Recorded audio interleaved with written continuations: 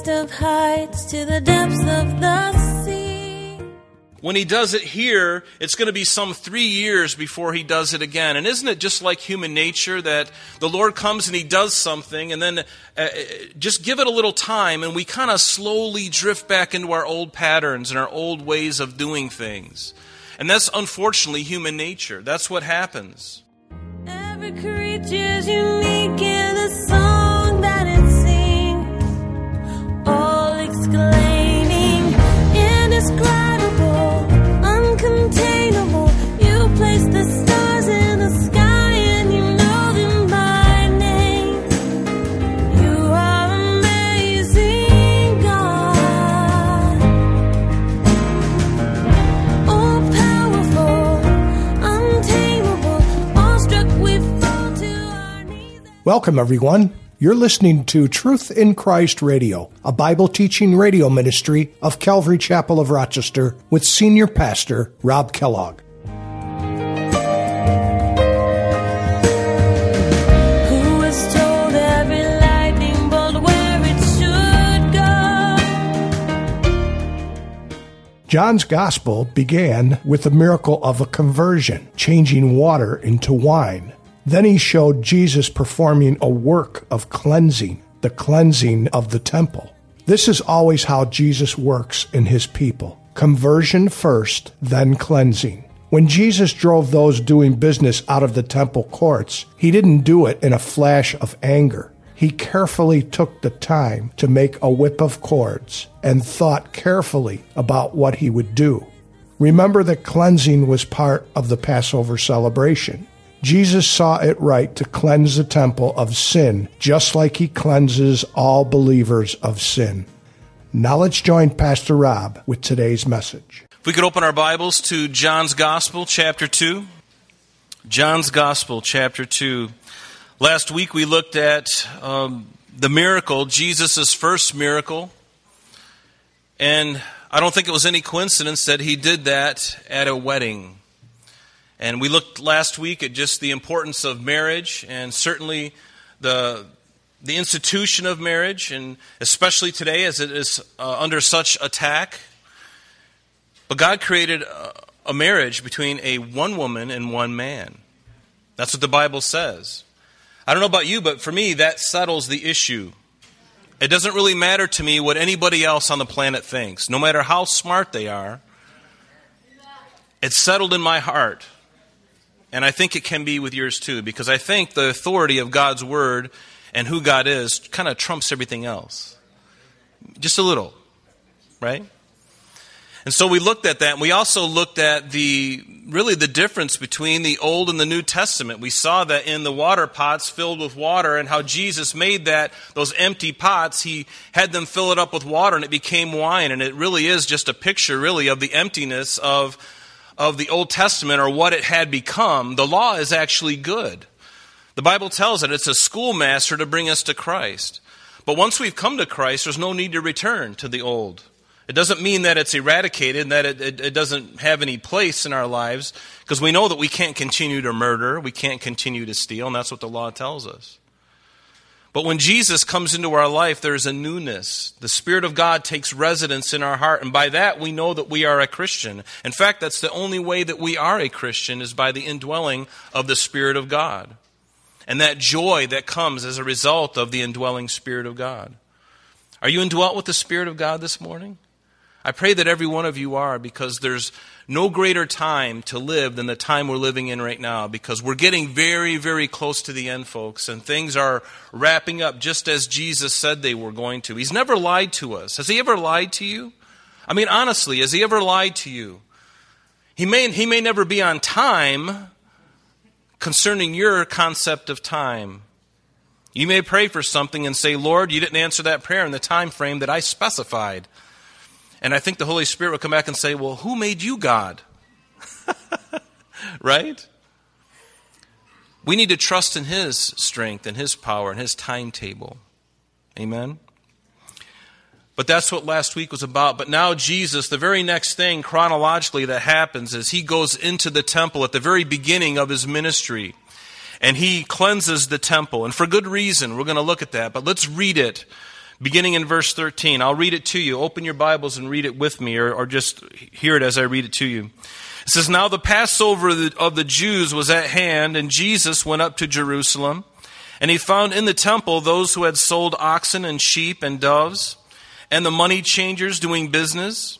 And when he had made a whip of cords, he drove them all out of the temple with the sheep and the oxen, and poured out the changers' money, and overturned the tables. And he said to those who sold doves, 'Take these things away, and do not make my Father's house a house of merchandise.' And then his disciples remembered that it was written, 'Zeal for your house has eaten me up.'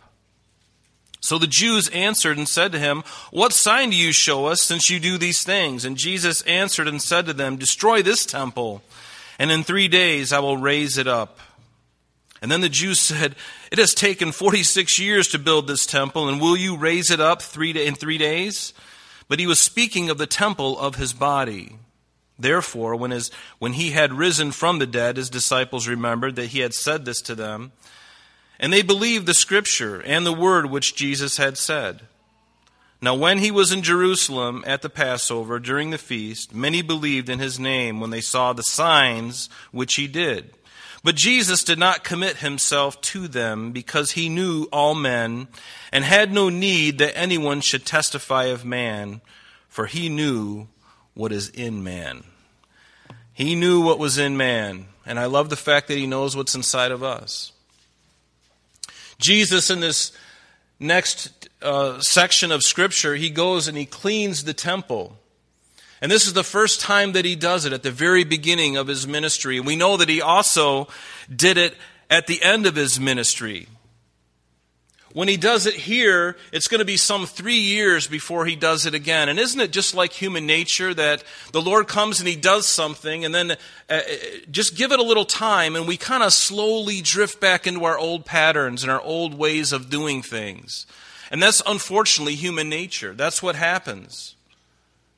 And that's what happened to the Jews at this time. They were used to doing things in a certain way, having their rituals.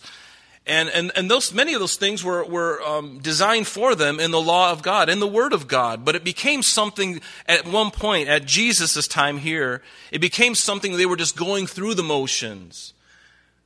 The internal observation, the internal meaning of it all had kind of gone, and it became just a religion of externals. And that's always a problem with anyone, to forget the internal. We can handle the external. We can put the makeup on, we can dress up, we can do all those things. Little does anybody know that inside we're scared to death, we're frustrated, we're angry, perhaps even living in sin, but the outward looks good. God never cares about the outward appearance. He's always looking at the inward. And so it took 3 years, and Jesus would need to go back and cleanse that temple again. And in fact, turn with me to Mark's Gospel. Mark chapter 11, because we're going to look at this second time that Jesus goes into the temple. Remember, we just read that he did it the first time. Now fast forward 3 years. And it says in Mark chapter 11, beginning in verse 11, and remember, this was immediately after that triumphal entry of Jesus Christ, when he rode into Jerusalem on the donkey, fulfilling the Old Testament prophecies. Immediately after that, Jesus, in Mark 11, chapter 11, verse 11, Jesus went into Jerusalem and into the temple. Again, this is the second time toward the very last part of his ministry before he'd be crucified. And so when he had looked around at all things, remember, 3 years ago, he cleansed the temple, now he visits it again. He looked around at all things as the hour was already late, and he went out to Bethany with the 12. Now the next day, when they had come out from Bethany, he was hungry, and seeing from afar a fig tree having leaves, he went to see if perhaps he would find something on it. And when he came to it, he found nothing but leaves, for it was not the season for figs. And in response, Jesus said to it, "Let no one eat fruit from you ever again." And his disciples heard it. Now I find this is interesting because considering what we're going to be discussing today and looking at, because Jerusalem had become like this fig tree. A fig tree, when it bears fruit, the leaf covers the fruit so that the sun doesn't hurt it. And so Jesus, very naturally going up to the tree, seeing it, would expect fruit, even though it wasn't right at the right time for figs, but it had the outward show that something was happening. But underneath the leaf, there was no fig. And see, that's indicative, really, of what Jerusalem had become. It was all an outward show.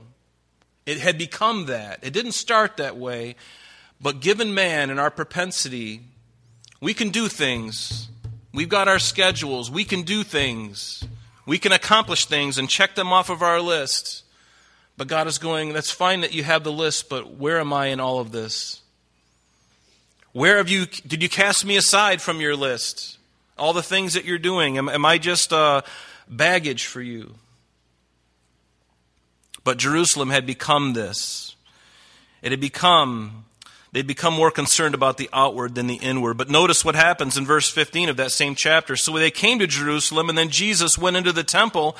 And again, the second time, he began to drive out those who bought and sold in the temple. And he overturned the tables of money changers and the seats of those who sold doves. And he would not allow anyone to carry wares through the temple. And then he taught, saying to them, "It is written, is it not written," he says, "My house shall be called a house of prayer for all nations, but you have made it a den of thieves." And the scribes and the chief priests heard it, and they sought how they might destroy him, for they feared him, because all the people were astonished at his teaching. And so here Jesus comes to the temple 3 years later, toward the end. And really, this was going to be the thing that was really going to clinch his crucifixion. The first time he did it, he caught them by surprise. 3 years later, he comes back, does the same thing, and the chief priests are going, we've had it with this guy. We've got to find out a way to get rid of him. We got to get rid of him. And so that is the backdrop of all of this that we're looking at this morning. So go with me back to John chapter 2. This first cleansing of the temple. It says, "Now the Passover of the Jews was at hand, and Jesus went up to Jerusalem." You remember there were 3 feasts in the life of a Jew that they were to attend Jerusalem for. The first one was the Feast of Unleavened Bread, which certainly included the Passover. The Passover occurred, and then the 7 days of the Feast of Unleavened Bread. That was the one feast. The other one was the Pentecost, or the Feast of Weeks. They were obligated to go to Jerusalem, the Jews, for these 3 feasts. And finally, the Feast of Ingathering, or it's also called the Feast of Tabernacles. But what is this Passover? Many of you know very well what the Passover is. In Exodus chapter 12, it defines and shows us what the Passover was. Remember, Jesus told the Jews that they were to take a lamb on the 10th day of the month, and they were to hang on to that lamb, and then on the 14th day of the first month, they were to slaughter that lamb and take the blood of the lamb and put it on the lintel, or on the side posts of the doorposts, and then on the lintel, which is that beam that goes horizontally across. And by putting the blood there, what did it really form? It formed a cross, didn't it? And he said, anyone who goes inside that house, when the death angel passes over the country of Egypt, that anyone who was inside where the blood had been applied will be safe. But anyone who was outside and did not apply the blood on the door of their house, the firstborn of that household would die. And we know that Pharaoh and most of the Egyptians, they were unbelieving people. That happened to them. They lost their firstborn, including Pharaoh, the heir to his throne. But Jesus said something very interesting, or the Lord says something very interesting in verse 11 of chapter 12 of Exodus. And he says, and then he told them that they were to eat the Passover, the Passover lamb. And they were to eat it with bitter herbs. They were to eat it in haste. They were to eat it with the sandals on their shoes, with the staff in their hand. And they weren't supposed to leave anything of it, but whatever was left, they were to burn it outside. And he said in verse 11, then thus you shall eat it with belt on your waist, your sandals on your feet, your staff in your hand. So shall you eat it in haste. Notice, it is the Lord's Passover. The Lord's Passover. That's very important. It's the Lord's Passover. But what does it tell us there in verse 13? The Passover of the Jews. Now, I don't want to make a mountain out of a molehill here, but It was the Lord's Passover, but now at this time it had become a Passover of the Jews, because the Passover had become somewhat of a circus by this time. Many people were getting wealthy off the selling of animals at exorbitant prices for worshipers who were coming out of town. You remember that even in Acts chapter 2, during the time of Pentecost, pilgrims from all over the world were flooding into Jerusalem. All over the place. And to bring an animal from those distances was difficult. It was. And normally when you would come, you would bring an animal sacrifice. You'd bring a lamb or a goat, and they would be inspected by the priest. That's what they did. They inspected them because it had to be a male of the first year without blemish. Without blemish. So if the animal offered passed the test, then it would be offered on behalf of the worshiper. So what was happening here, and the reason Jesus is having such a hard time with this, is they were offering these animals for sale that had already been inspected. And they probably weren't doing the very best job either. Because as you know, man left to himself, if it's a lamb without blemish, there comes a point when you want to make a little more money and you look at the lamb, he's got a few, but he's good. Just pass it on. And so these things were happening. So not only would they buy a lamb that had already been inspected, but you couldn't bring your own money. Your money from your different lands that you came from, those Jews who came from those lands, it wasn't good. You had to exchange it. There was an exchange rate for the currency for the temple money. And the temple money was different.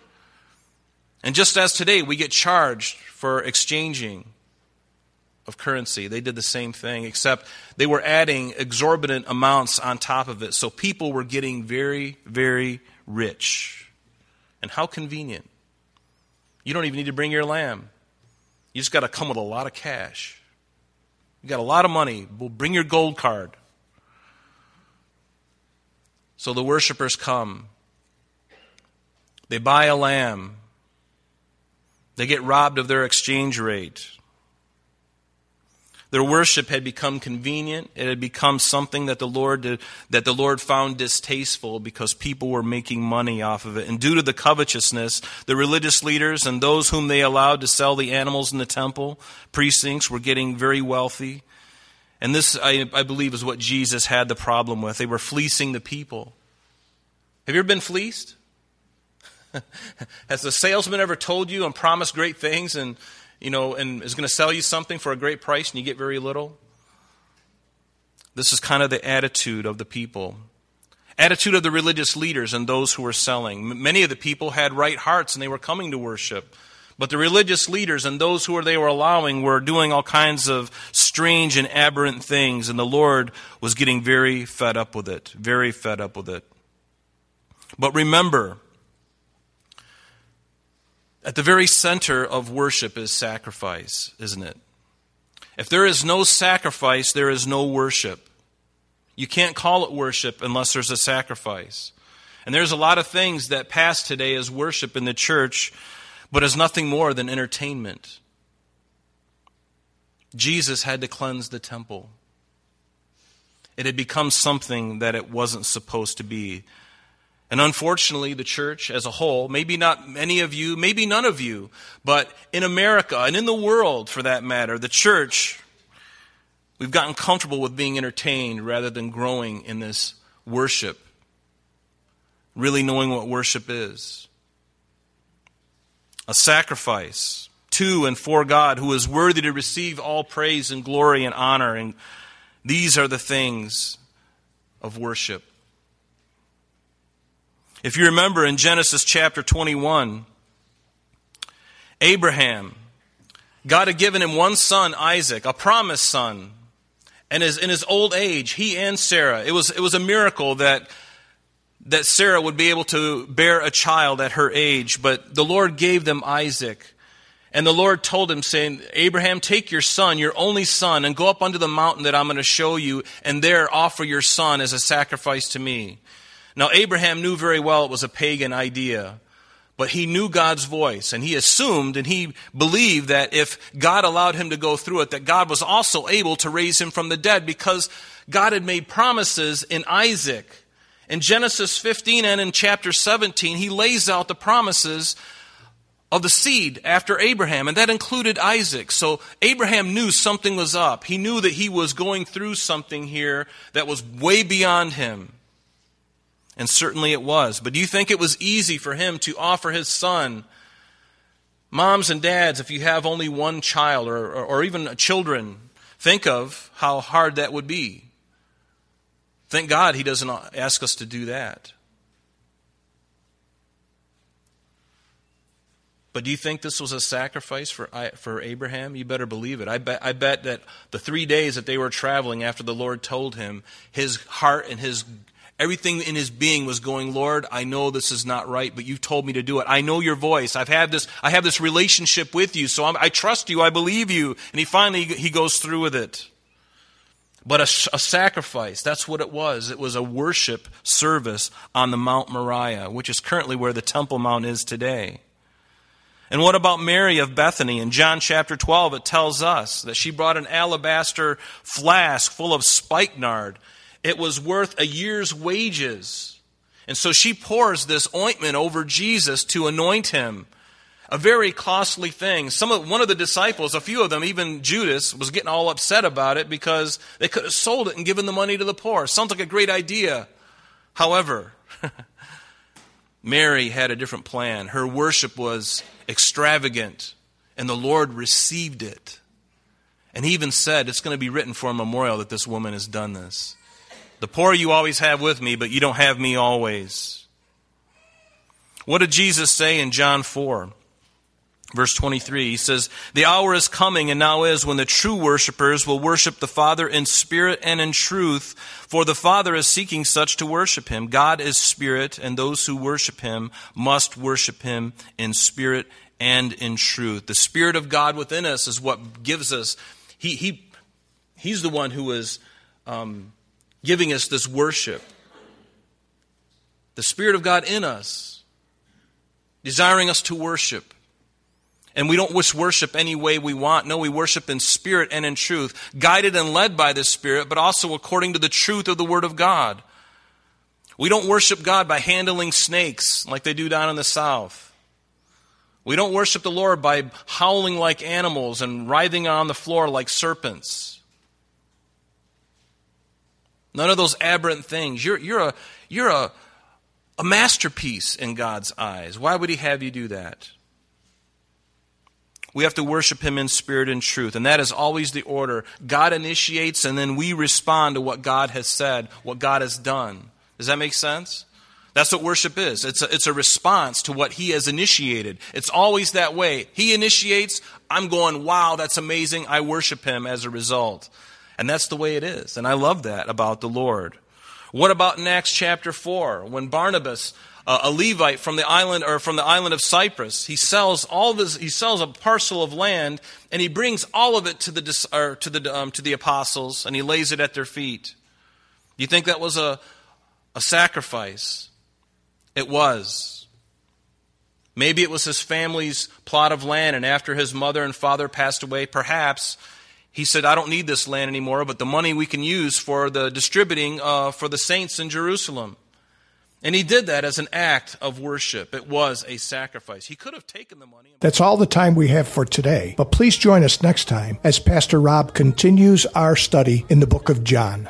Calvary Chapel of Rochester is located at 2503 Browncroft Boulevard, Rochester, New York, 14625. You can reach us at our church office between 9 a.m. and 4 p.m., Monday through Friday, at area code 585-586-3140. If you would like to have an audio CD of today's message mailed to you in its unedited form, simply mention today's date when contacting our church office. You can also contact us via the web by logging on to www.calvaryrochester.com. There you will be able to access a number of useful things, such as information concerning our beliefs, our ministries, contact information, our location, service times, and much more. You can also download or listen to the radio and sanctuary messages free of charge from the teachings link at the top of the page. To listen to Calvary Chapel of Rochester's sanctuary messages or Truth in Christ Radio on your mobile device, just subscribe to both through Google Podcast or Apple Podcast. You're also invited to join us on Sunday and Thursdays through live streaming of our services and Bible studies. Just click on the online services link on the website. We're so glad that you could join us today. And if there is any way that we can bless you with your walk with Jesus Christ, please don't hesitate to call our church office. Remember, Jesus said, "I am the way, the truth, and the life. And for this cause I have come into the world, that I should bear witness unto the truth. Everyone who is of the truth hears my voice." May God bless you in abundance today as you walk with Him. And until next time, this has been Truth in Christ.